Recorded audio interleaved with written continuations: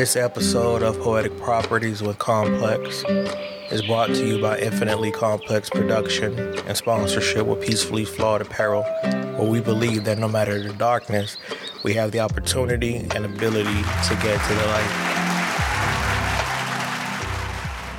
Thank you for tuning in to the Poetic Property Podcast. I am your host, Complex the Poet, father, author, and entrepreneur. It has been a rough 2 weeks. Last week, or the week before last, the YouTube episode was horrendous. I don't know what happened. The settings got messed up. I couldn't fix it. Got extremely frustrated not being able to fix it. That bothered me. And also, I was discouraged and going through some mental stuff as well. Excuse me.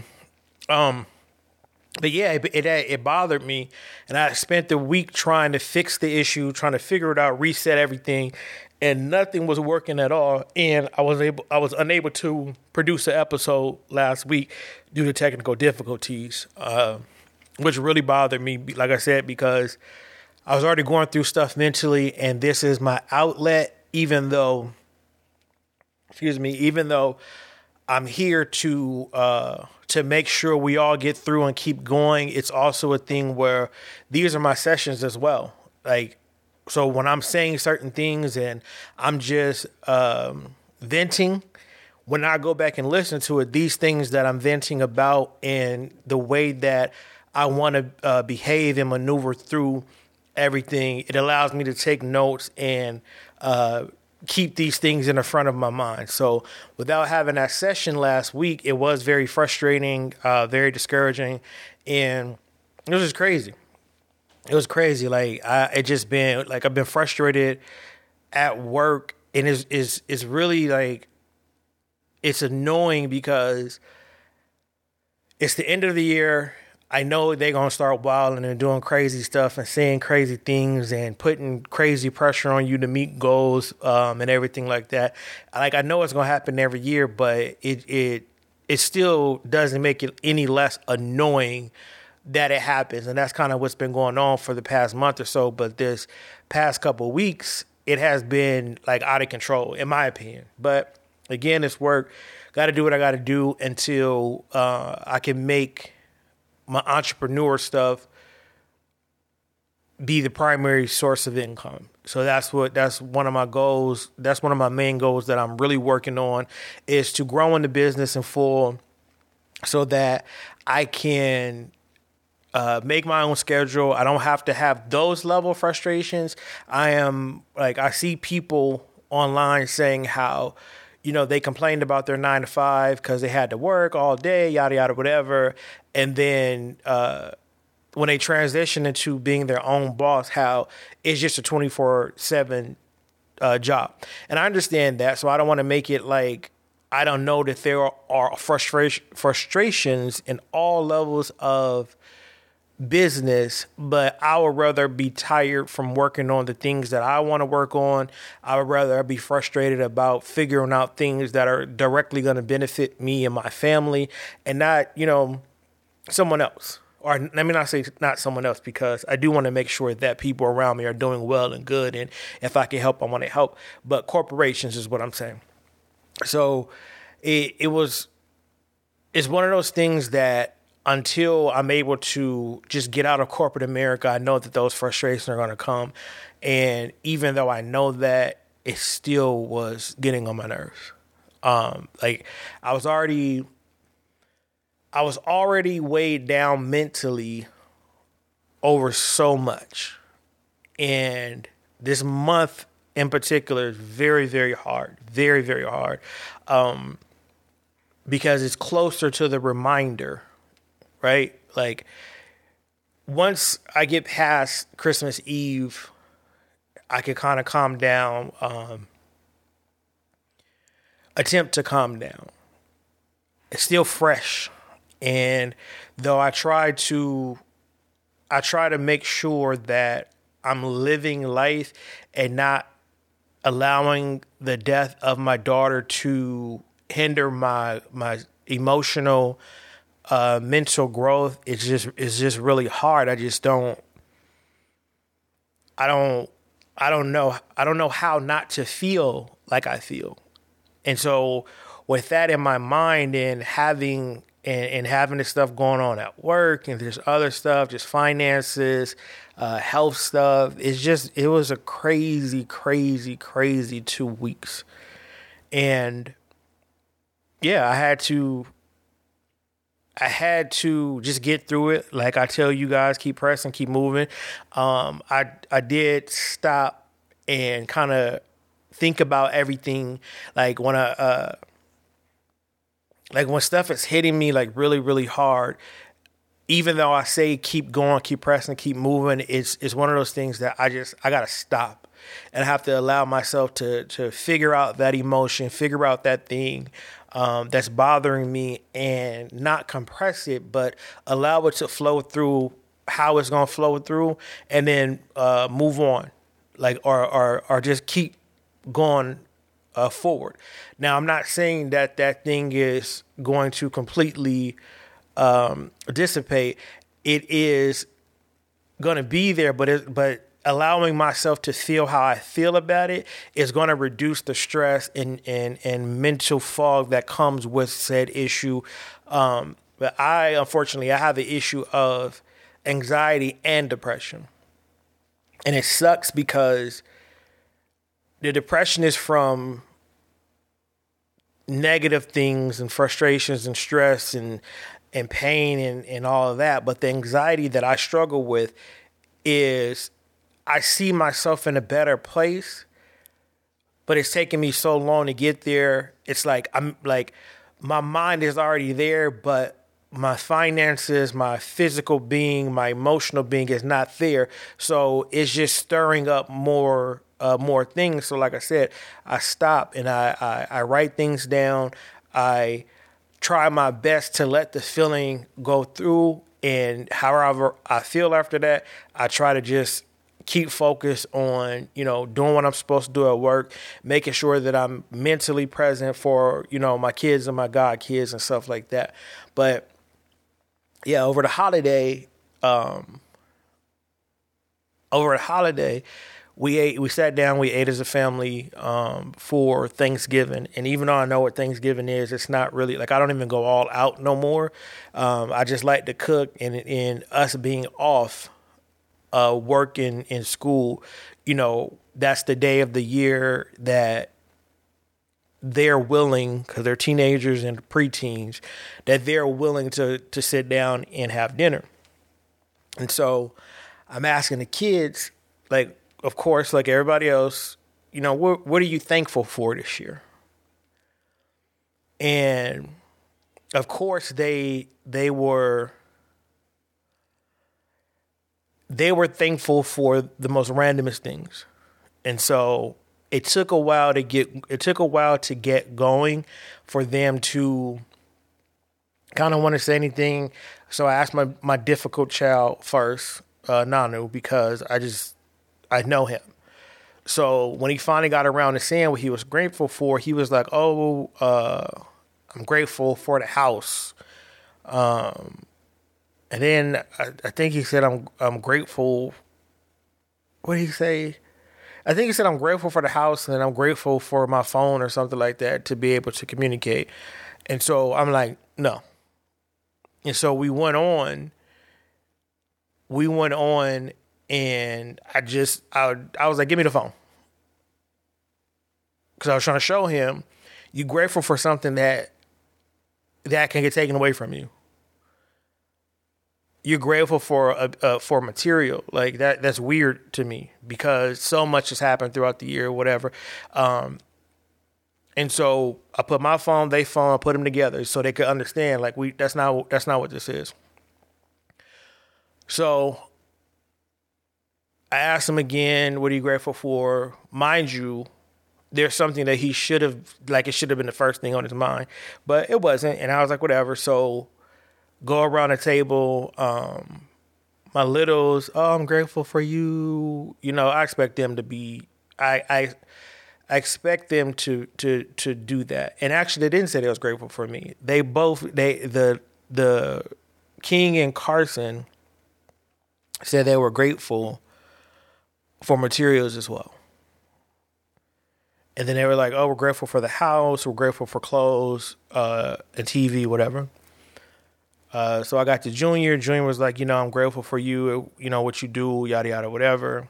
And I'm still kind of looking at Nanu I'm looking into him because there's something else that he should have been grateful for. And I was trying to get him to understand that it's okay to be grateful for the materials. It is. But when you go through certain things, there's a life-changing aspect to it. And so I wasn't telling him what to say. I didn't mention it, but I wanted him to really think about it. And then probably like after 10 minutes, he was like, I'm grateful because I could have died when I had COVID. I'm grateful that, I didn't have super crazy symptoms and, I was able to make it through. And so I was like, yo, like, why is it so hard for you to be appreciative of that? Because we don't do this all the time, because I know my kids, and I know kids in general, they don't really like having those tough emotional conversations where you got to be all in your feelings and stuff like that, which I wasn't trying to do. I just really wanted to know what they were thankful for or grateful for. And we got through it, whatever, and it was my turn to be grateful. And it was difficult for me because I am genuinely a grateful person, right? And I sat there and I looked them all in the face and I said, you know what? This year I'm thankful for me. I'm thankful for every single thing that I went through mentally, emotionally, at work, with friendships, with relationships. I'm grateful for all that because I'm still here and I'm still standing. I made it through all of that. I didn't lose who I was. I didn't step out of character for any of the issues that are going on in my life as a result to how I deal with people. I'm thankful that I was able to be comfortable in my opinions, be respectful, and stand on who I am and who I say that I am. Very grateful for that. I said, I am grateful for me being able to get through COVID and understand how life altering that would have been for you all. Because even though a lot of times as a family, we don't outwardly show our love towards each other, I know how much we all love each other as a unit. And I know how much if Keanu would have lost the battle with COVID, if I would have lost the battle with COVID, I know what that would have did to the rest of the family. But I've been waiting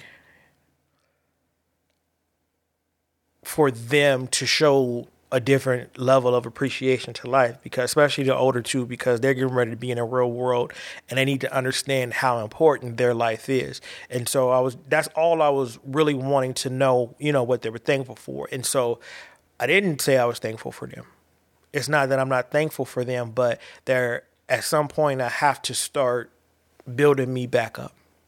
And I'm grateful that I still do this podcast. I'm grateful that I'm able to help people. I'm grateful that people want to hear the podcast.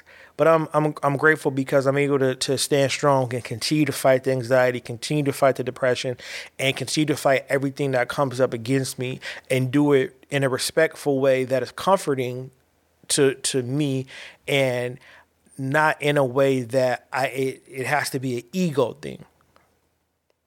Because I don't have time for egos. I really don't. I'm not a prideful person in a sense of I can't see right and wrong in myself. I'm very high on my accountability and how I treat people, but I'm more so high on how I want to get treated, and I have a zero tolerance. I have a zero tolerance for disrespect. Forgiveness is allotted for mistakes. Once it becomes a thing that is being done to me repetitively, or once it's a thing that I tell you, hey, that's hurting me, and you refuse to understand that, then I got to get away from you. And I gotta be comfortable with that. So it doesn't matter how close we are, how cool we are. It doesn't matter if we're friends, if we're blood. It doesn't matter if you my boss or a coworker. Like I have to get you out of my space. And not necessarily out of my space, because I'll still do whatever I need to. Like I don't wish no ill will, but I wish you to get away from me because you don't understand. And it's fine. And I don't take it personal or anything like that, because when people are important to you, you'll do what you can to make sure everything is okay. I'm not saying be fake. I'm not saying walk on eggshells. But what I'm saying is there will be a very high level of respect and a very high level of understanding in how how you deal with things, and especially as it results to being hurt. And because it's a difficult thing that people don't understand, because they don't understand it within themselves, right? I have to protect myself, because if I don't protect myself, then nobody will do it, because it's no one's responsibility to protect me. Like, I'm an adult. I have my own family. Once I reach adulthood, once I start creating a family, I have become the protector of myself and my family. So I have to do that. When I was younger, and then, even as of maybe about 5-6 years ago, my mind of protection was aggressive, like fighting. Like, I got to protect them like that. I got to protect myself in fighting and not be no punk, and be aggressive and show that I'm an alpha and stuff like that. Excuse me. But as I start searching for this peace, I start realizing the protection is the physical protection is there, because it's natural instinct as a human being is to protect yourself.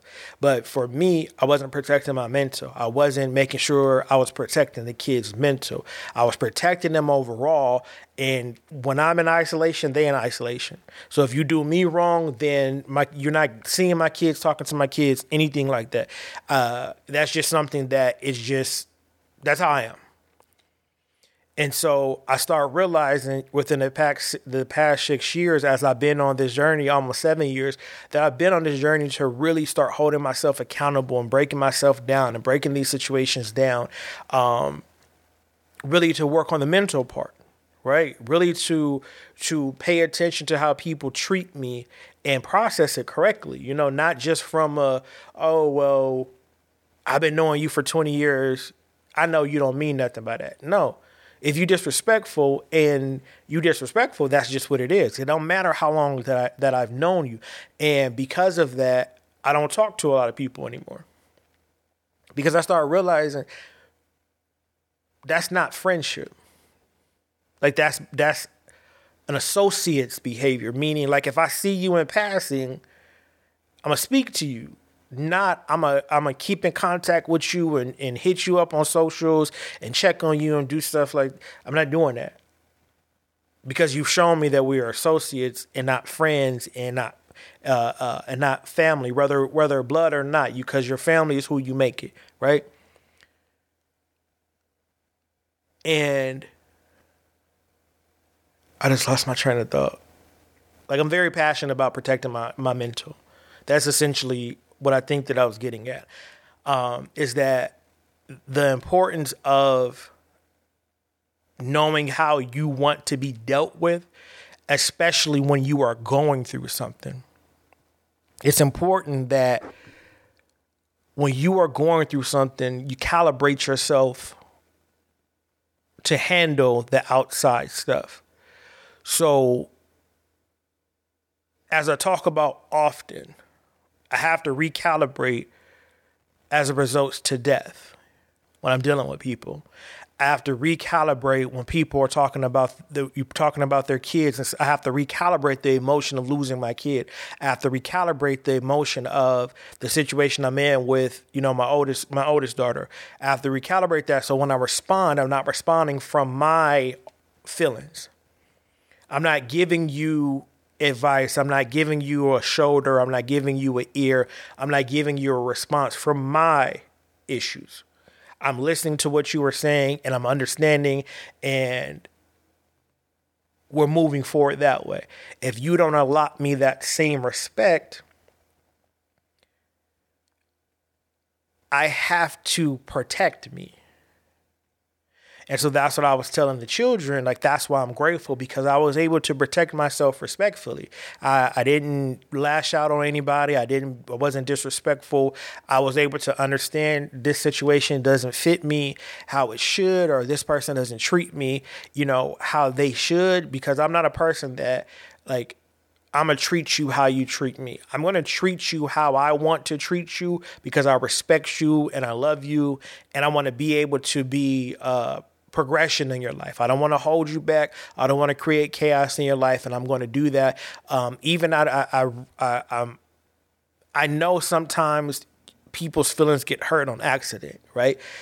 I really even try my hardest to word things correctly and stuff when I'm dealing with people. And I understand that, some people are a little bit tougher than others. Some people are a little bit more sensitive than others. I take that into account. If people walk out of my life because they feel that I wasn't doing my job, or I wasn't fulfilling their need as whatever role that they put me in, I don't trip, because I understand that it's not personal. It's simply this doesn't fit my life, and I have to protect myself. And sometimes it's not even a negative thing. Sometimes it's a reason, season, and a lifetime, and that thing has passed, and it's just time to move on.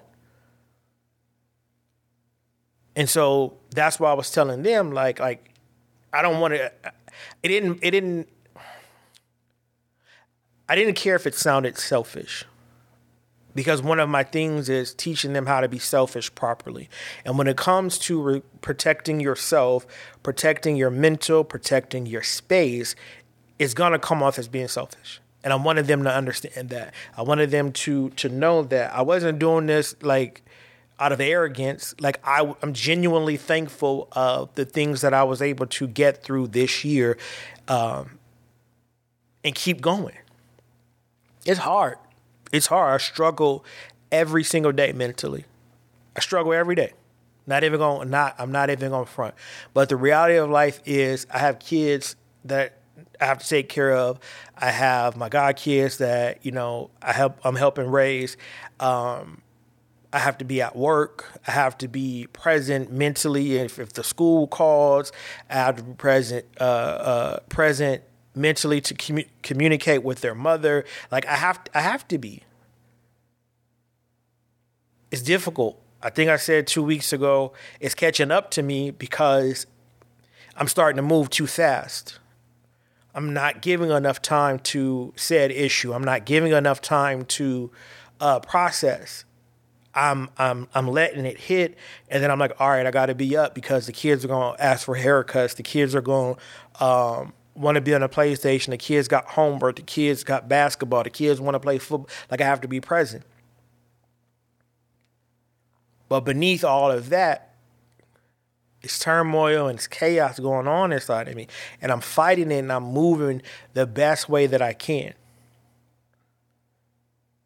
And that's what I was trying to get them to understand. This month as a whole is very difficult. It's very difficult. Tomorrow is my by the time this airs, it would have been my father-in-law's at the time birthday, and he's no longer with us. And that's my guy. Like, that was my guy. And thinking about him, because it's been a while, it's been some time now, but it's still fresh, because that was my guy. So dealing with that mentally, having to calm that emotion down, because King's birthday is on the 18th. So I can't put this pain, and I can't put this hurt of losing his papa. Like, I can't put that on. Like, it's his birthday. I gotta be happy. I gotta be excited, because this is my baby's birthday, and he didn't do nothing to deserve me not to be there emotionally. It's difficult, but I have to calibrate that in my mind, like, you got to get to it. But then his birthday is on the 18th. Kennedy passed on the 24th.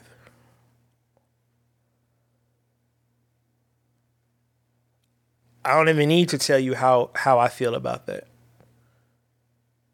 because I've said it multiple times. So imagine somebody that I'm extremely close with, my father-in-law at the time. I'm triggered by his birthday. Like, I miss him. I'm not gonna hold you. I don't care what happened in the relationship with his daughter. I don't care what's going on.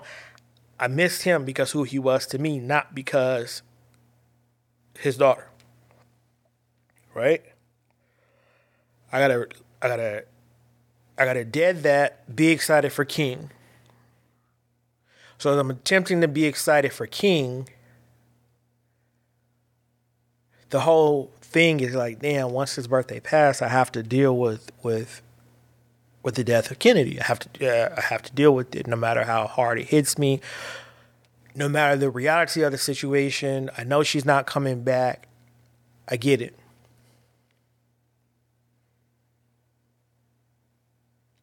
I have to let that go, and then be happy and present and loving for Christmas. The turmoil that causes since Kennedy passed, of having to be so emotionally down or unable to control your emotions as a result to being extremely sad, extremely depressed, to having to attempt to fight those same depressive thoughts and feelings to be happy when everything is what it is. And I struggle with that throughout the year. It's heavy, and I know people don't understand. I get it. But I'm telling you, it's very, very hard for me to get up and do these sessions, but it's needed because I will lose my mind. I will lose my mind if I don't get up and attempt to be present. If I don't get up and go to work. If I don't get up and let the kids annoy me, let the god babies cocomelon me to death. Like I have to. I need something to be able to balance those depressive thoughts with on the positive side. I need to be able to, my kids that are here living, I need them to be able to annoy me, to distract me from, I don't have my daughters here. I need that distraction from my boys. Because that's just how it is. So it's not that I'm faking. It's not that I'm faking or that I'm more depressed this time or less depressed this time. It's that the reality of what's causing the depression is December. December gonna come to the day I'm no longer here. I'm not speaking into existence that I always will feel like this in the month of December or have these thoughts throughout the year, understanding that December is right there. But right now, that pain and that depression and that anxiety is strong. And I wake up every day and I tell myself, you gonna beat this. Somehow, some way, you are going to beat this. Whether it's extra therapy, whether we double up on these episodes, whether time just passes and I'm able to calm down, whether the medicine, whether I have to increase the depression medicine, like whatever, I believe that I'm going to be able to beat this. When? I don't know. But I have that faith in me that I'm going to be okay eventually. Maybe, there's somebody who listening to this podcast who have struggled with this, and maybe the reality is I'm always going to feel like this. Who knows? But I'm gonna keep saying that I'm gonna get better. I'm gonna keep saying I'm gonna beat it because I can't sit down. I can't allow this to be the thing that takes me out. I can't allow this to as long as I breathe, as long as I have life, as long as I can get to the light, I'm gonna get to it because I have to. I say all the time, the journey is what the journey is supposed to be. And I have to accept and be ready and prepared for everything good or bad. I'm hurting and I'm bothered and I'm depressed and there's a high level of anxiety and things. I have social anxiety. Like people being like, it's just so much that goes on, but I have to be present because my kids need me to be present.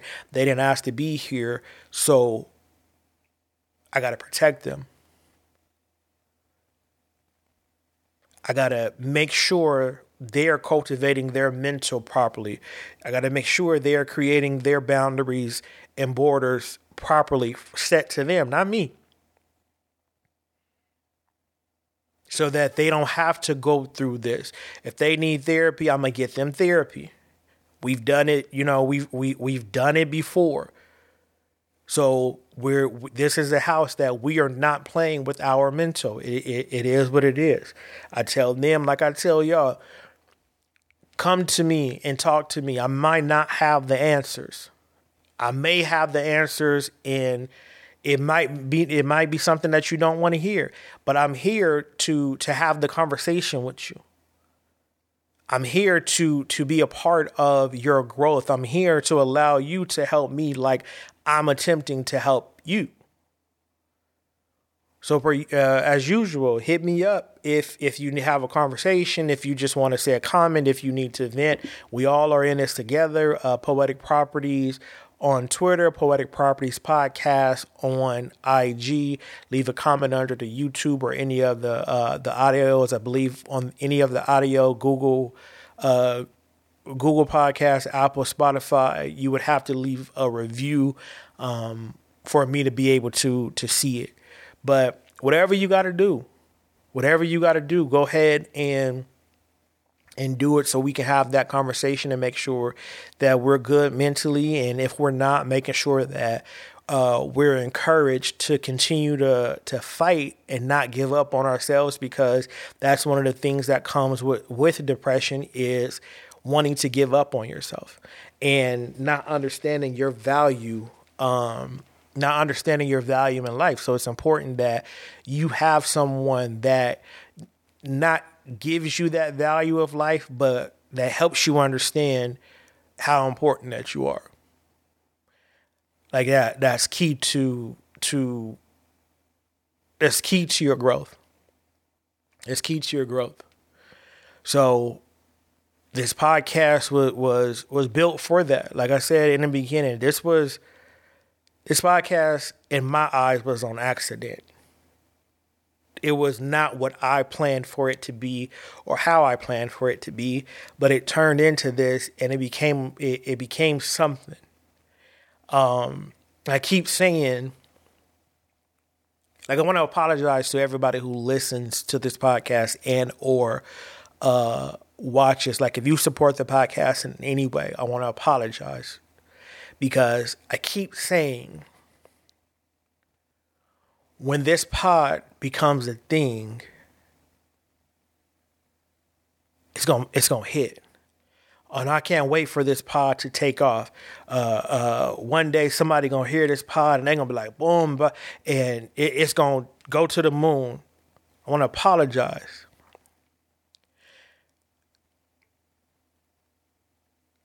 I didn't realize, and I'm gonna be honest. I mean, I say I didn't realize.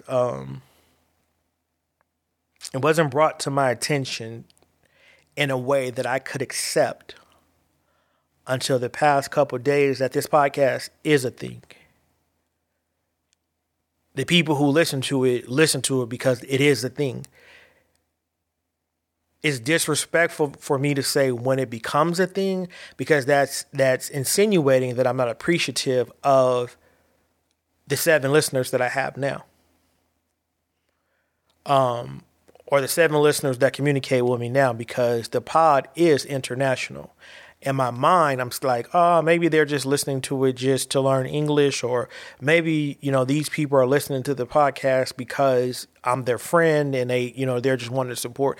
And never in my mind, did it click. What's today? Today, it never in my mind clicked until 2 days ago. that the podcast is a thing, and that the Poetic Properties podcast is doing the very thing that I say that I want it to do. It is a thing. It has hit. Just because it hasn't hit millions doesn't mean that it hasn't hit. So I want to apologize to everybody who listens to this podcast. But I'm going to tell you why and how it clicked to me. So, like I said last week, or the week before last, the YouTube or the visual of the podcast was horrible. I don't know what happened. I don't know how, why, what. It was horrible. DW hit me like, hey, man, we got to figure this out. And I'm like, what happened? He's like, I looked up and the podcast was super choppy. Like, you know, he was giving me, like he always does. We always talk about the podcast. Like, because that's my guy besides professional stuff. Like, that's my guy. Or besides him supporting the Peacefully Flawed. Like, I feel like that's my guy. He gives me good information, insight on things. And so he said, we got to figure it out. And so I'm confused at first. I'm like, what do you mean we got to figure it out? He's like, bro, I looked up. That thing is super duper choppy. Boom, boom, boom. He's telling me, we got to figure out the camera thing. We got like something. We got to do something. It's time. And so immediately, I'm like, dang. Like, I disappointed my guy. Like, if he think it's messed up, you know, what is everybody else going to say? Because people are not going to say, hey, it's messed up. I need you to fix it, or this is how you fix it, or what are you using, yada, yada, whatever. They just going to bash you, be like, oh, that's trash. Your recording is trash. Your audio's trash, yada, yada, whatever. Because that's just where we live in. So when he said that, I'm like, man. So I was like, all right, bro. I said, well, I listen to it because what I do, I listen to it audio first, make sure that it's clear enough on the on Spotify, on Apple. Then I watch the YouTube. But I hadn't watched the YouTube. I hadn't even watched it until he said something. So I watched it and I'm like, I'm not gonna it was horrible. It was horrible. I realized it was horrible, but I'm not gonna delete it because I can't fix it. And I'm gonna use it as a teachable moment because I want somebody to go through the podcast, see how it grows, and then I want them to see how, when in my mind I think I have something fixed, how it breaks down. And you have to be ready for someone to come in and say, hey, it don't look like it's supposed to look. And so again, this whole time when a podcast becomes a thing and blah, blah, blah, blah, blah. Now, mind you, this is my guy. And this whole time that been talking about this podcast, like when I say stuff, he'll come into our group chat and be like, oh, Hughes is boom, boom, boom, boom, boom. He talking about this, he dropping this, or he'll joke with me or whatever. He'll joke with me about something that happens. Whole while, like understanding a deeper level of what I'm saying, But sometimes it ain't about the deeper thing. He want to get his jokes off, and that's what we do. So he tells me that the week before last. So now I'm discouraged because I don't know what happened. Like, I don't know what to do. But before I realized that I didn't fix it, I had put out the promo for last week. Completely different name of episode 56. Now I put it out, then I realized I didn't fix the issue. Like I didn't know what to do. So now I'm discouraged, I'm frustrated. That's now added to my depression because I feel like I broke it. Now I'm getting down on myself. So I'm like, I'm not even recording the audio. So I didn't record the audio. And this is my podcast. I can be honest, not give it up. I was discouraged because I couldn't fix it. And I don't know who watches the YouTube. But if it's available and it's something that is the norm for podcasting, I want to make sure that I'm doing everything that I can to possibly help everywhere that I can help. So I put out the promo. I realized that I didn't fix it, but I had already put out the promo. So I'm like, damn. So I do another post. I'm like, due to technical difficulties, the episode is postponed, right? So telling him this is the camera that I have, this is the camera that I want. He like, man, what's the price of it? What we talking? Like really kind of not digging in like in a mean way, but really like trying to get down to, what we gotta do to make this a thing to where the technical difficulties aren't there. So I show him the camera that I have, and he's like, all right, I have two of those. You definitely, like, even though that's quote unquote brand new, it's old technology wise. So you do have to get something else to fit what you're trying to do or whatever. So I'm like, all right, well, this is the camera that I want. And he's like, all right, well, how much it costs, yada, yada, whatever. So I sent it to him, and he's like, you're willing to find something comparable to that, right? And I'm in my mind, I'm like, fuck you mean? Like this is what I want. But the way that he said it was in a way like, for what? Like, is that something that, like, are you set on that for whatever reason? Because it's the need, like that's the only thing that's gonna work. And this is how I took it, not what he said. He simply said, like, fam, you willing to go, like, you willing to find something comparable, meaning you don't have to spend $1,200, $1,400, $1,100. You don't have to spend that money for what you're trying to do. So why are you set on this? That's what I took from what he said. And so I went back to the drawing board. And I'm like, why did I choose that camera? Like what was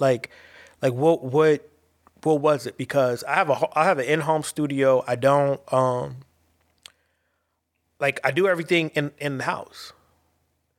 If I was a traveling podcast, if I was a different type of element podcast, the $1,200 camera would be perfect because I don't have to do a bunch of different things to the settings. I could just stick and move.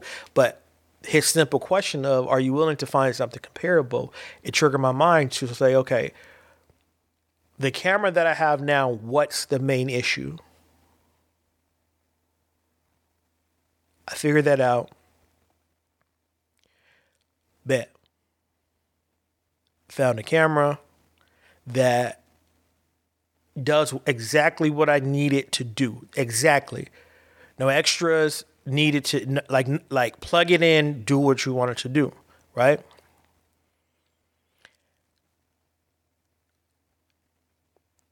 The week goes. So I'm talking to him like, yeah, man, I fixed it, yada, yada, whatever.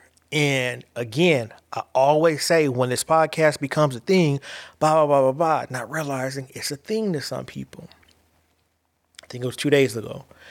I said, if I can figure everything out, here is the title of the next episode. Thinking like, oh, all right, cool. Like, we're back. I don't know if it was the way that I worded it. And I'm glad that I worded it like that because it triggered his response to say, you could just wait, right? Like you don't have to rush and make it like something's gonna happen or something like that. He said something about like cut all this cock teasing out. And when he said that, I was like, oh shit, the podcast is a thing to him.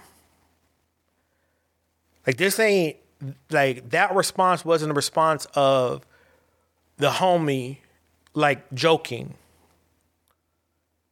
That was a response of, hey fam, I listen to your podcast for a reason. Yeah, I'm your homeboy and all that type of shit, but you're a wildin'. Like, quit making me think that an episode is coming and then we don't get it because of a technical difficulty or whatever. So I had, like, when he said that, I've been sitting on that thought from 2 days ago. And it's like searing into my mind. Stop saying when this podcast become a thing, because it is a thing. Some people need this podcast, and it's evident. And I'm sitting here thinking people just listening to it because it's me. I had the audacity to feel like I'm so charismatic and so cool, and I'm such a good friend that you gonna listen to this solely because you're my friend. But the lack of faith in myself, to myself, of not understanding this is a thing already. That was eye-opening for me. That really changed the way that I think about my purpose of this podcast, the things that I talk about, the genuine place that I come from when I am talking about these things. I've been really like damn, like I didn't realize that. I see the numbers. They're not high. They're not high numbers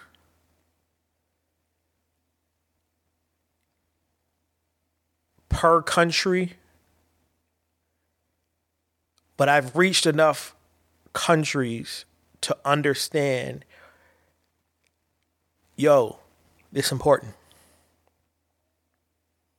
And it took me to say, hey, if everything works out, this is the new episode.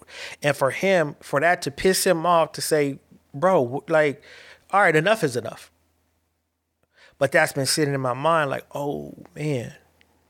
So with that, I have to take, I was always taking it seriously, but now I have to take it more seriously, because when I now say, hey, hit me up, let's talk about it, or when I say we here for each other and stuff like that, and I'm just saying it hoping that it will, like, you will understand that I mean it.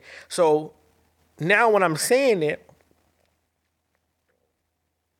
that statement let me know, like, I hear you, and what you're saying is important. Quit playing with me. Quit thinking that this is not a real thing. Quit going half-ass. And I'm saying half-ass loosely because I really do be giving my all when I get this stuff. But when I get in my way, like I did last week, I'm just discouraged. I couldn't figure it out. Yada, whatever. I'm stealing from y'all. I done got y'all hooked on something, and I'm thinking that I'm talking to the air. I'm thinking that I'm having these sessions and, it says 3 views and 1 view and 2 views. And I'm just like, I'm just doing this for me, but disrespecting that 2 views, that 1 views, and not disrespecting it, like not being appreciative, but not understanding this podcast has hit, and it hits for people, and it's necessary. And it took that statement for me to understand that. And so now my thought process of this whole thing is it's even more important, because these sessions are like, we together in these sessions. I'm saying stuff that you probably like looking at your partner like, yo, that, like, I feel like that sometimes. Are you watching and listening to it by yourself and you dealing with yourself like, man, I'm glad somebody is showing me a different way to think about this, showing me a different light, and teaching me how to understand and making sure that I'm understanding who I am, who I'm supposed to be for me. like holding myself accountable, regulating my emotions so that I'm not responding to things in a way that's going to create conflict. I've learned for myself, I'm not responding to you. Like if I love you and I want you around me, and I know that my life will be at a deficit without you, my responses they're always going to be real. But they're going to be tailored to, I know I love you, and I know you are my friend. I know I want you to be my partner. I know that you are my child. I'm going to respond in a way that you get my point respectfully. But you understand, like, if I'm mad, I'm mad. If I'm hurt, I'm hurt. But I don't want to respond in a way that you are going to not ever want to talk to me again, or it creates a funky level of energy between us. So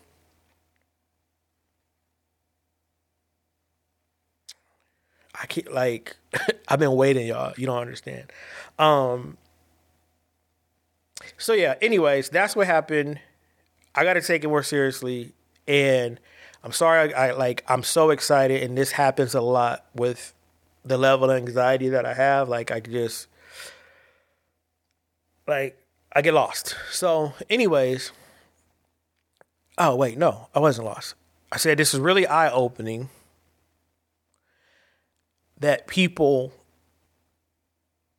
are appreciative of these sessions, and I have to be more careful of how I show my appreciation towards what I'm doing, and understanding that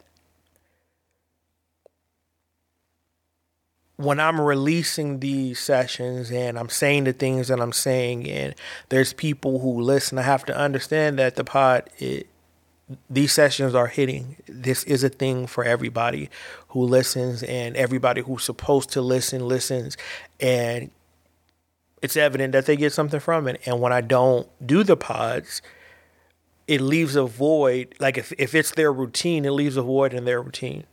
So appreciate DW for checking me in a way that only he could, to make me really think about the value that this podcast, one, has in the mental health space.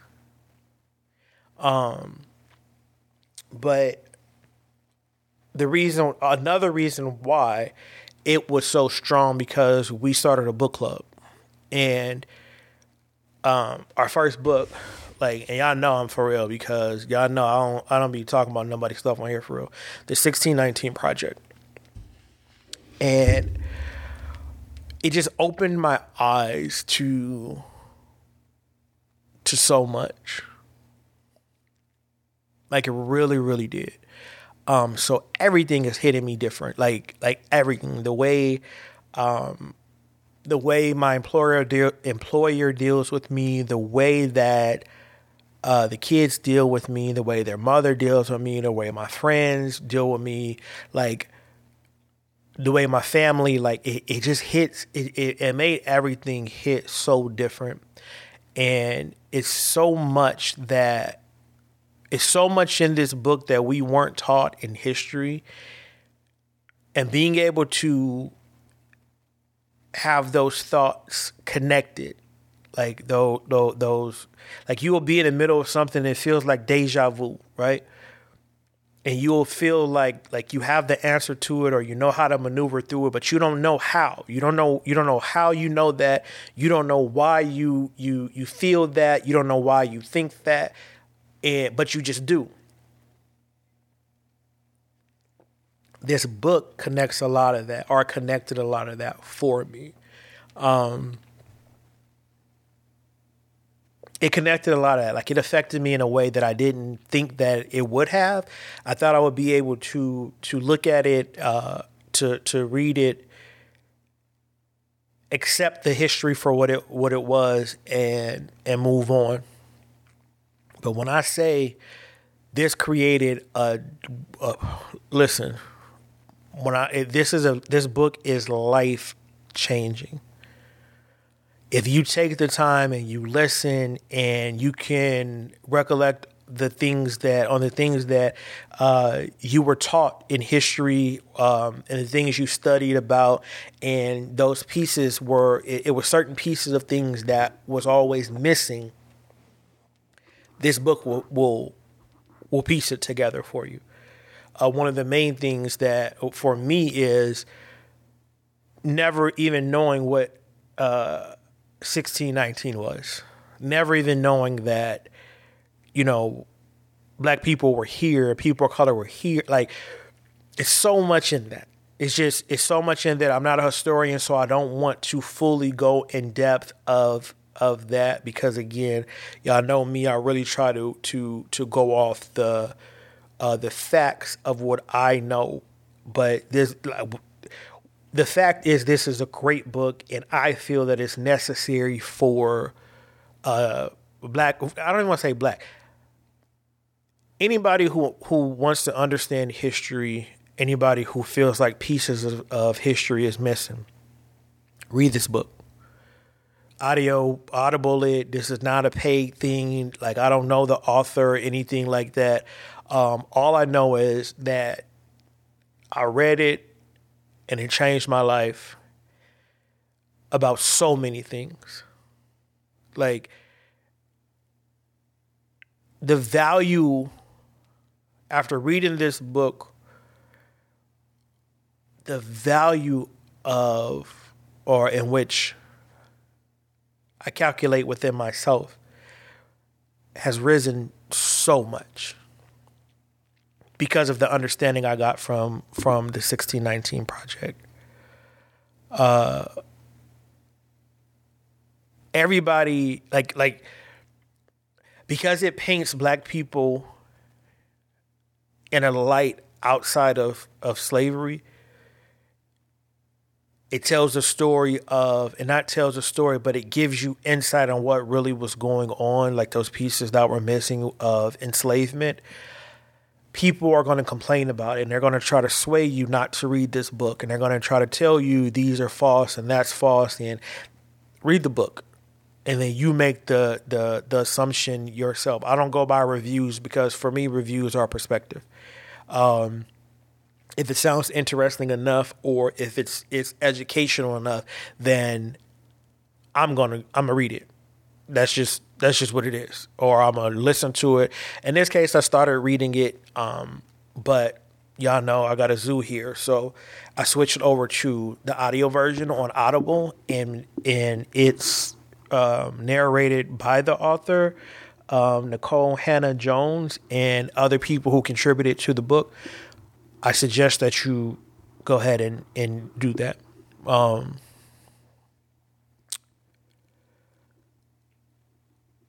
How can I say this? There were a lot of chapters that really, there are 18 chapters, and a lot of it stuck to me. But the main chapter that stuck with me and created this 1619 effect for me was the chapter on inheritance. It's chapter 11, just in case you want to just go to that. But that chapter connected so much for me in the way that we struggle in our community with poverty, lack of generational wealth, lack of knowing how to save money, like not being taught these things. This book solidified my thought on not being so hard on the lessons that our parents and grandparents taught us, because it was fear. That was just a thought to me. That was just a general. This is what was happening during those times while they were growing up. So the lessons that they learned, they are teaching from their time frame, not their perspective per se, but their time frame. This book excuse me, this book connected why.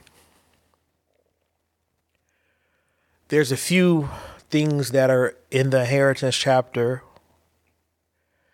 but what stuck out to me is there was a story being told of how people were getting killed just for being successful. Black people. Simply for doing well in their business and simply because they were able to take advantage of whatever freedoms they had to get land and build, and build on that land, have cattle and have something to leave for their kids and stuff like that. There was a story in there where there's a story where there's a family and they had a mini store or corner store or whatever, but it was successful. It was successful enough for the family to have cattle. It was successful enough for them to drive in, a nice car for the time. And he was killed at the store. He was killed by some white men. And thrown in a ditch. And it goes on to say how there was a rumor or something going around on a spiritual that you couldn't get into heaven with your boots on. You had to make sure your shoes are off. And there's a part where they're talking about the people who killed this man. They didn't have on masks because at the time it didn't matter. You weren't allowed to, as a black person, defend yourself. You weren't allowed, you didn't have any rights in court, anything like that. So they really didn't need masks. But because he was successful, he was killed. And then after he was killed, it started to talk about how his kids got old. Like one of his kids was traumatized to the point to where he had dropped out of school very early. Had some mental issues himself. Got committed because of witnessing that. Remembering trying to take his father's boots off because all he could think about was you can't get in heaven with your boots on. And they will go on to talk about how after they killed this gentleman, they went to his property, shot up the house, tore his house up. They sold his cattle for way less than what it cost or whatever, which caused the family to basically leave the town. All the kids were tore up and distraught mentally, financial wise, work wise, school wise, etc. Right? And then it hit me that we have no generational wealth at any level as black people because people were dying if they got too wealthy. If you were black and you were able to make a way for your family and people assume you were arrogant or for any reason, they could take your life with no justice and ruin you. And I'm certain that this story is not the only story that exists like this, but that's a story in the book and that touched me. It messed with me mentally, but it really on an emotional level because I'm an entrepreneur and I get discouraged at times with not selling enough product, with not getting enough views, not getting enough downloads on the poems and stuff because I'm trying to work hard. Like I have hella life insurance for my kids, but in my mind I'm like, I want to make sure that I want them to see us successful. I want them to see in and know that they are somebody and they can do this. And it started bothering me because I'm like, you hear this black excellence and you hear, oh, black people are poor or people of color are poor, this, that, and the other. And then when you read something like this and you're able to piece it together and understand that we weren't taught how to save, not because we are incapable of saving, because it was a fear of death. We're at a deficit because our ancestors and our grandparents and great-grandparents they were scared to tell us to be entrepreneurs because of the stories they had to endure, and the story or the lives they had to endure and the stories they had to hear. That's why they say, yo, you got to go to work. You gotta work them 60-hour weeks. You can't you can't build your name. And it's crazy because over the past 2, 3, 4 months, like my post, I've been like, trust me, build your name, build your name, build your name. I understand now why it's so hard to build your name. I understand why in people of color it's hard for us, and it's almost like we feel ashamed or embarrassed to build our name. We have to try to get connected with somebody who already has a name because we don't want our name. Like we rather build our name enough to work for somebody than go through the struggles of building ourselves to be the name. I understand now. I understand that our great grandparents couldn't own nothing. And if they did, it had to be mediocre. That affected me in a way that I will never not hustle for Peacefully Flawed. I would never not hustle for Infinitely Complex Productions, Recite Night. I will never stop. I don't care I don't care. I'm going to keep on trying to build for the simple fact that the only thing that I have to deal with today is an internet troll. I don't have to worry about if I sell 20 pair of shoes, or I don't have to worry about if I get this business in a position to where I can truly take care of my family. I don't have to worry about death. I don't have to worry about somebody busting in my house because I'm an entrepreneur, because my name means something, because I am now in a position to leave something to my kids. I don't have to worry about somebody busting in my house and killing me just for that. We always, oh, you spoon fed or yada yada. Like we get down on our culture. Like you will see somebody that parents that raised them right. Oh, you a sucker, you spoil, you this. I understand. You're not a sucker. You were able to live the life that our ancestors should have been able to live, which is your parents work hard for something. They teach you how to work hard, but in that, they still pass on to you inheritance, whether it's property, whether it's money, whether it's knowledge, whether it's skill, whether it's ways for you to get in whatever the family business is that made them rich.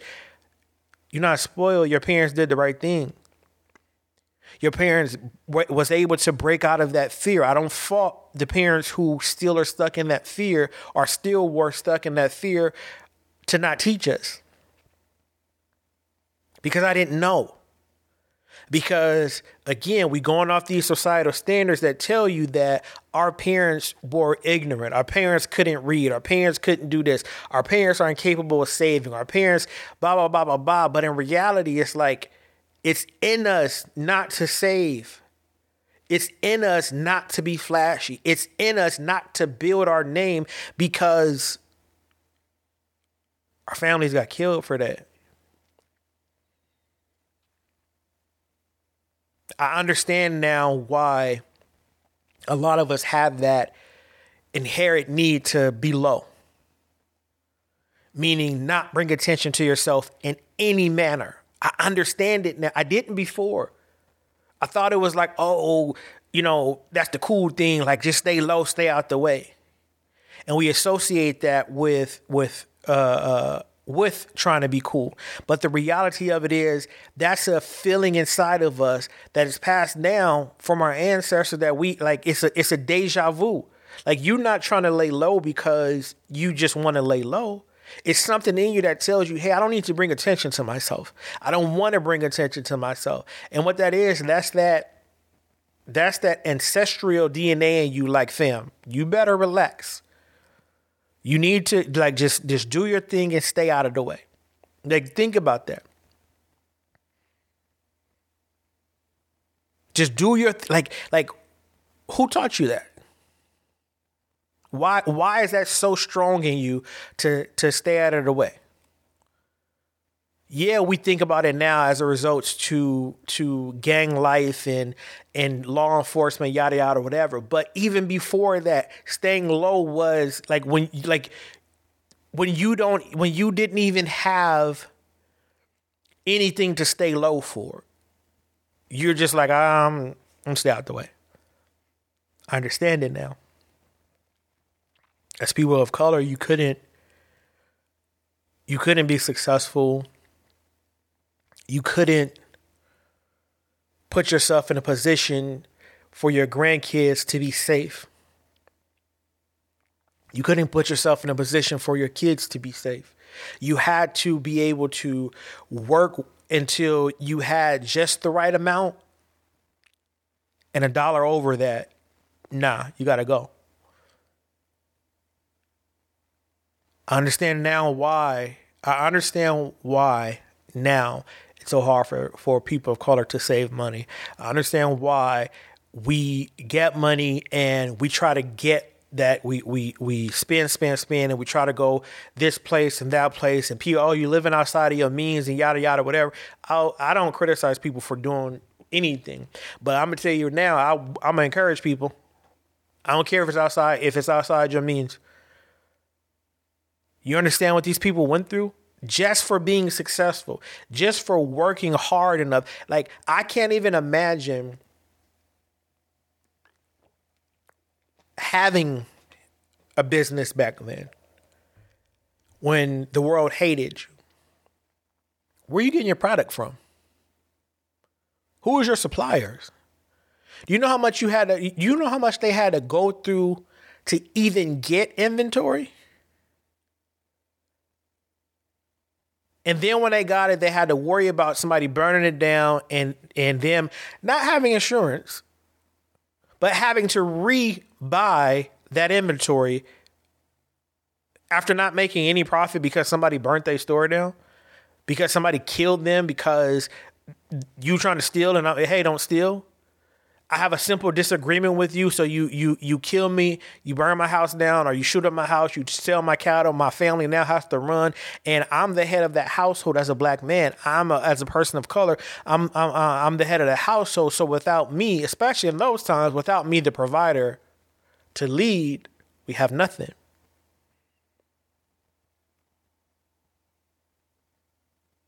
That inheritance, chapter 11, really had an effect on me. I said on the live show when I was celebrating the birth of this business, I had no idea I would eventually read this book. I had no idea that this inheritance chapter would be there and be so potent to what I'm trying to accomplish. And I get frustrated when I can't find certain things that, like, I'm looking for these tracksuits and nobody wants to give me the connect to the tracksuits. Even though I'm not in their particular space, like, I'm talking to people who are like already millions and millions of views and solidified and stuff like that. Like, they don't want to, they don't want to give it for free. Just a simple, hey, you can go here, or like even a roundabout. And I'm like, all right, cool. So when I get information and people ask, I give it to them for free. Like, I've sent so many emails of how I got started in my business, what I had to do. And I'm talking from jump to now. And people are like, oh, well, this is what I'm thinking about. All right, here. This is the vendors that I use. Here go the websites. Here's who I use to get my LLC. Here's the turnaround time. Here's the cost of the platform. Here, boom, boom, boom. I don't care, because I don't care if you go and you mimic the same exact thing that I do. I'm still me. And if you were able to mimic me and somebody comes to you over me, then that means that I'm not doing my job and being authentic enough for me to keep those people, because I'm trying to create inheritance. I don't know what you're trying to do with the information you getting from me. I do not care. But I know that I have to be authentic enough in what I'm doing so that I can, if 10 people sat next to me and I gave them every single thing that I had to get started and they created that same exact business, that I'll still get the love of the people, because what I'm doing is important to the people who are around me and the people who I reach out to and the people who I speak to. Just like I expect them to gain their own thing, their own supporters and stuff like that. After reading this chapter, I will not settle in this business. My goal is my goal for this business, but I will not settle for no podcast, no selling. I don't care if it's 0 views, 1 views, 2 views. I'm gonna get my ass up and I'm doing it. I don't care if it's 1 sale, 2 sales. I'm going to still invest to try to figure out how to get more sales. I don't care if I get 1 album download, 2 album downloads, a single download. I'm still going to do that poetry, because people died trying to build wealth for their kids. And I'll be damned if I'm discouraged by a motherfucker who can't do what I'm doing. And not that what I'm doing is it's such a high skill set. I'm just not scared to fail. And when you are not scared to fail and you go out and you come across these people, that's all these trolls are. These are people who have an idea or possibly have the idea of whatever you're doing, and they're scared to put in the time. They're scared to put in that couple of $100 to get it started. They're scared that nobody's going to support, because they're not doing it for the growth of the people. They're scared to fail because they're doing it from a selfish place. I'm doing this for me. I'm doing this because I need to build something for my kids. I'm doing this podcast because I need to make sure my mind is right, and these sessions help, and clearly they help other people. I have to do this. Chapter 11 made me realize, bro, if you are given the opportunity to even pass down $100 to your kids from a business you created, you have been able to freely do more than your ancestors, because the moment that they made enough profit to take care of their family in a positive way, to go over and beyond, to live free, to be able to do nice things outside of just going to work and going home, those people were killed. I got to keep building. I gotta put myself and I gotta put my kids in a position that they can receive inheritance. And if nothing else, if they don't receive millions of dollars from me in inheritance, they receive the knowledge and the strength and the know-how to build their own business, so that they can pass on to their kids. And again, if that don't work, hopefully they instill into my grandkids what I'm instilling into them as a result to building yourself up. And one day it's going to hit. And what I mean by hit this time, because again, the podcast is a hit. What I mean by hit this time, One of these generations, if I keep on passing out, if I start now and teaching them about inheritance and showing them that I'm gonna keep going and keep grinding, and I'm able to give them something significant to their lives, to add value to their lives, and they're able to keep doing it. And maybe in my lifetime, we don't see millions. Maybe in their lifetime, they don't see millions. Maybe 2 lifetimes after, from the seeds that I'm planting right now, maybe 3 generations from now, they'll be millionaires from the seed of inheritance, the idea of inheritance, and the proper way of to think about inheritance. Maybe I could break that cycle that was passed down to me out of fear.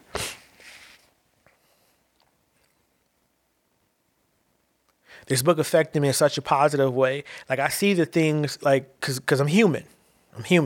I see the negative things. I see the things that we went through as people of color, Native Americans, Black people. They talked about a little bit about the LGBT community. I see what the world has done to all minority groups. Some more harsher than others in different areas, some more lenient than, like, I see what they have done. Like, this book has connected it, right? When I read this book, I do see pain. I do see hurt. I do see chaos. But more importantly, I see that I am in a position for my family, I'm in a position, after reading this, understanding it, I am in a position to now completely break all of it. I've said this before, even knowing this book existed, that I'm breaking the societal stereotypes, and I'm not giving that to my kids. Because I see how they want you to think. I see the games that they play and how they push their agendas and stuff on you, whether it's about race, ethnicity, whether it's about your sexual orientation, whether it's about transitioning from man to woman or woman to man. Like, I see what's happening. I personally mind my business. If it's not harmful to me, I don't care what's going on. I don't look at people. I don't look at people's race as the thing that tells me, like, we're going to be cool or not. I don't look at people's gender to tell me if we're going to be cool or not. I don't have a problem with nobody who don't have no problem with me, period. I'm too focused on building this business. I'm too focused on making sure my kids' mental is right. I'm too focused on dealing with my own mental stuff to get through it. But I know that I saw what I saw in this book, and I understand it, and being able to piece it together with the history or lack thereof history that I've been taught throughout my schooling. Like, I'm able to piece things together. Like, so many things start running through my mind, and so many gaps in stories. And because I remember being young and hearing certain things and having these history assignments and not really understanding, like, how do we go from that to that? Like, something's missing here. But we're not taught it. Like, we for whatever reason. I mean, I know the reason, but again, this ain't that podcast. I'm not going there. I read that book and pieced stuff together, and I was like, wow. Like, so that's why it's this way. That's why we think like this. And it affected me in a way that I started researching different things about the business, even more so. Taking this more seriously. I started putting together a plan of how I want, this to be or that to be. And not for the sake of it to just be that way, but because I got to build a inheritance, because I can. I have the freedom to do so. I have the skill to do so. I have the know-how to do so.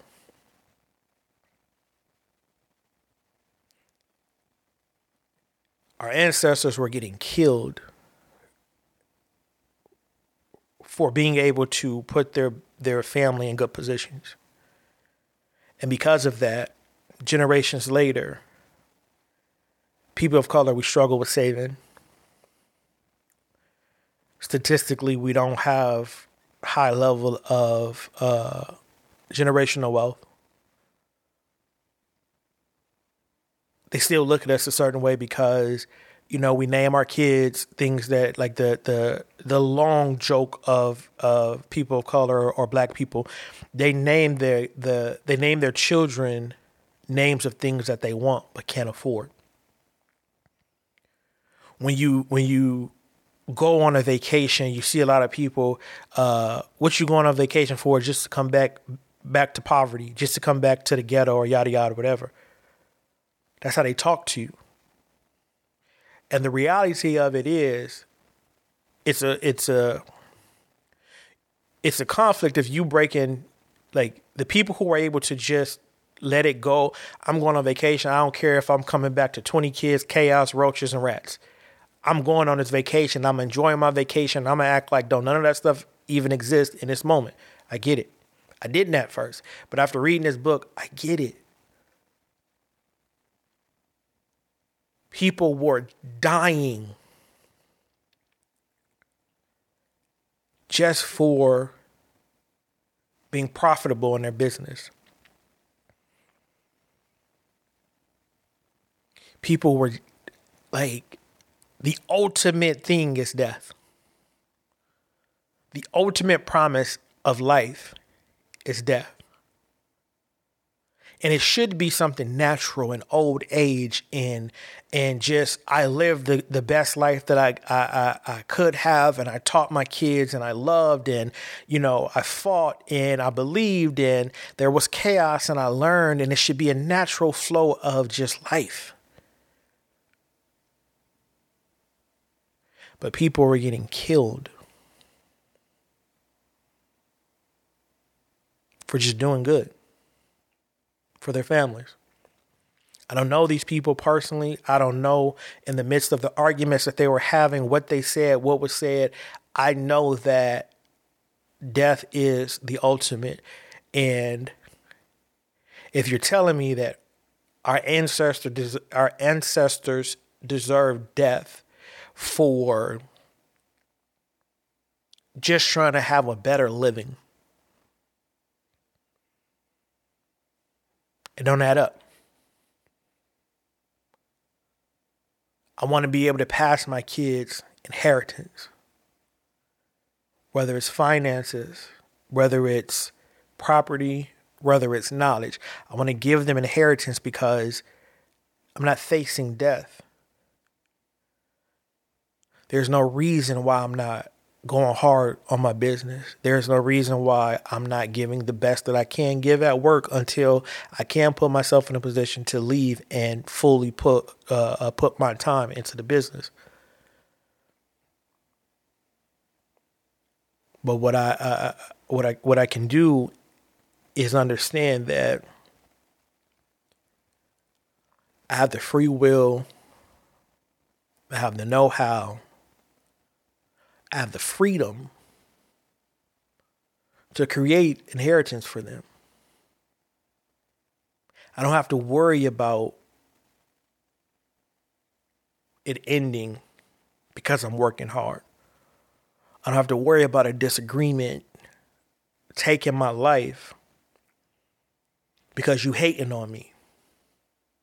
And I'm defending myself because I worked hard for this, and I'm not going to I don't have to worry about that.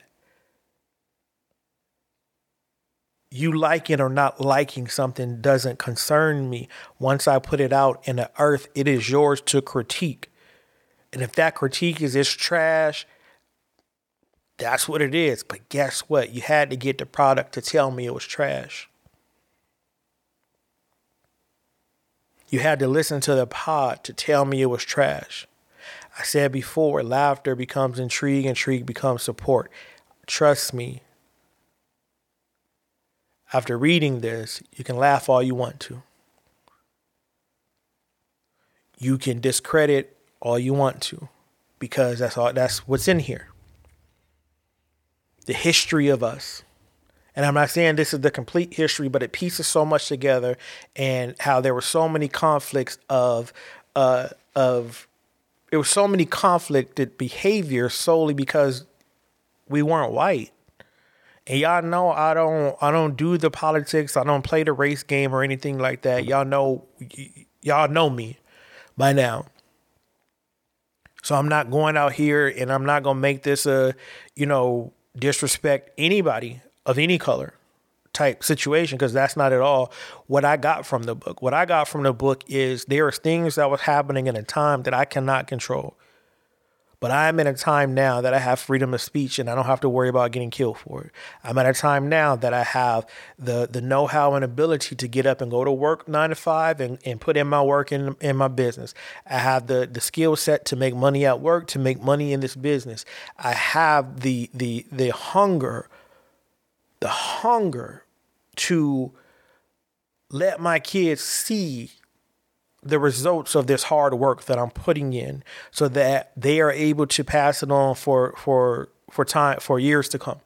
So they're able to give it to their kids and so on. I want to solidify the idea of inheritance in my kids so strong that they're able to, without me ever, making it a major thing in pound it into their head. I want to be so passionate about what I'm doing and what I'm trying to grow and why I'm trying to grow it, that they're able to pass it on to their kids and and so on and so forth.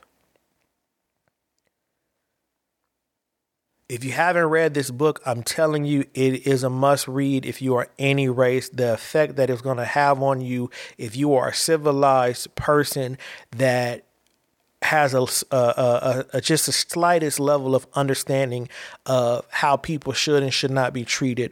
This book is something that it's amazing, and you'll learn so much. You'll learn so much. It's much more than inheritance in this book, but that really just stuck with me because of what I'm trying to do in my life. So I suggest you guys get it on Audible, get a hard copy or whatever, and go at it. 1619 Project, one of the best things I ever read in my life, one of the best history lessons that I endured in my life. And I'm grateful for coming across this book. I'm grateful for DW even mentioning this for our book club, because it was right on time for me and what I'm going through in my mental battles and my day-to-day, my business battles, my understanding when it comes to people being negative towards me and stuff like that. It helped so much peace. It helped piece so much together, and I'm forever grateful for this book. And again, I want to thank Nicole and her team. I thanked her on Twitter, but I wanted to thank her and her team for putting this together and getting it out there and being able to deal with and handle the criticism that's coming from it. But like I said, it's not the review. The book was suggested for the book club. I didn't read a review about it. Nobody told me about it. I was in the dark about this book. I think it's a couple years old at this time. Well, I don't know. All I know, it was suggested to me. I chose not to read reviews about it. I chose to just solely read it myself, and I'm glad that I did. It solidified so much more and connected so much more that was necessary. It also made me understand that when I say that no matter the obstacles, no matter the trials and tribulation, no matter the darkness, we must get to the light. I've been saying that because that came to me. After reading this book, I understand why.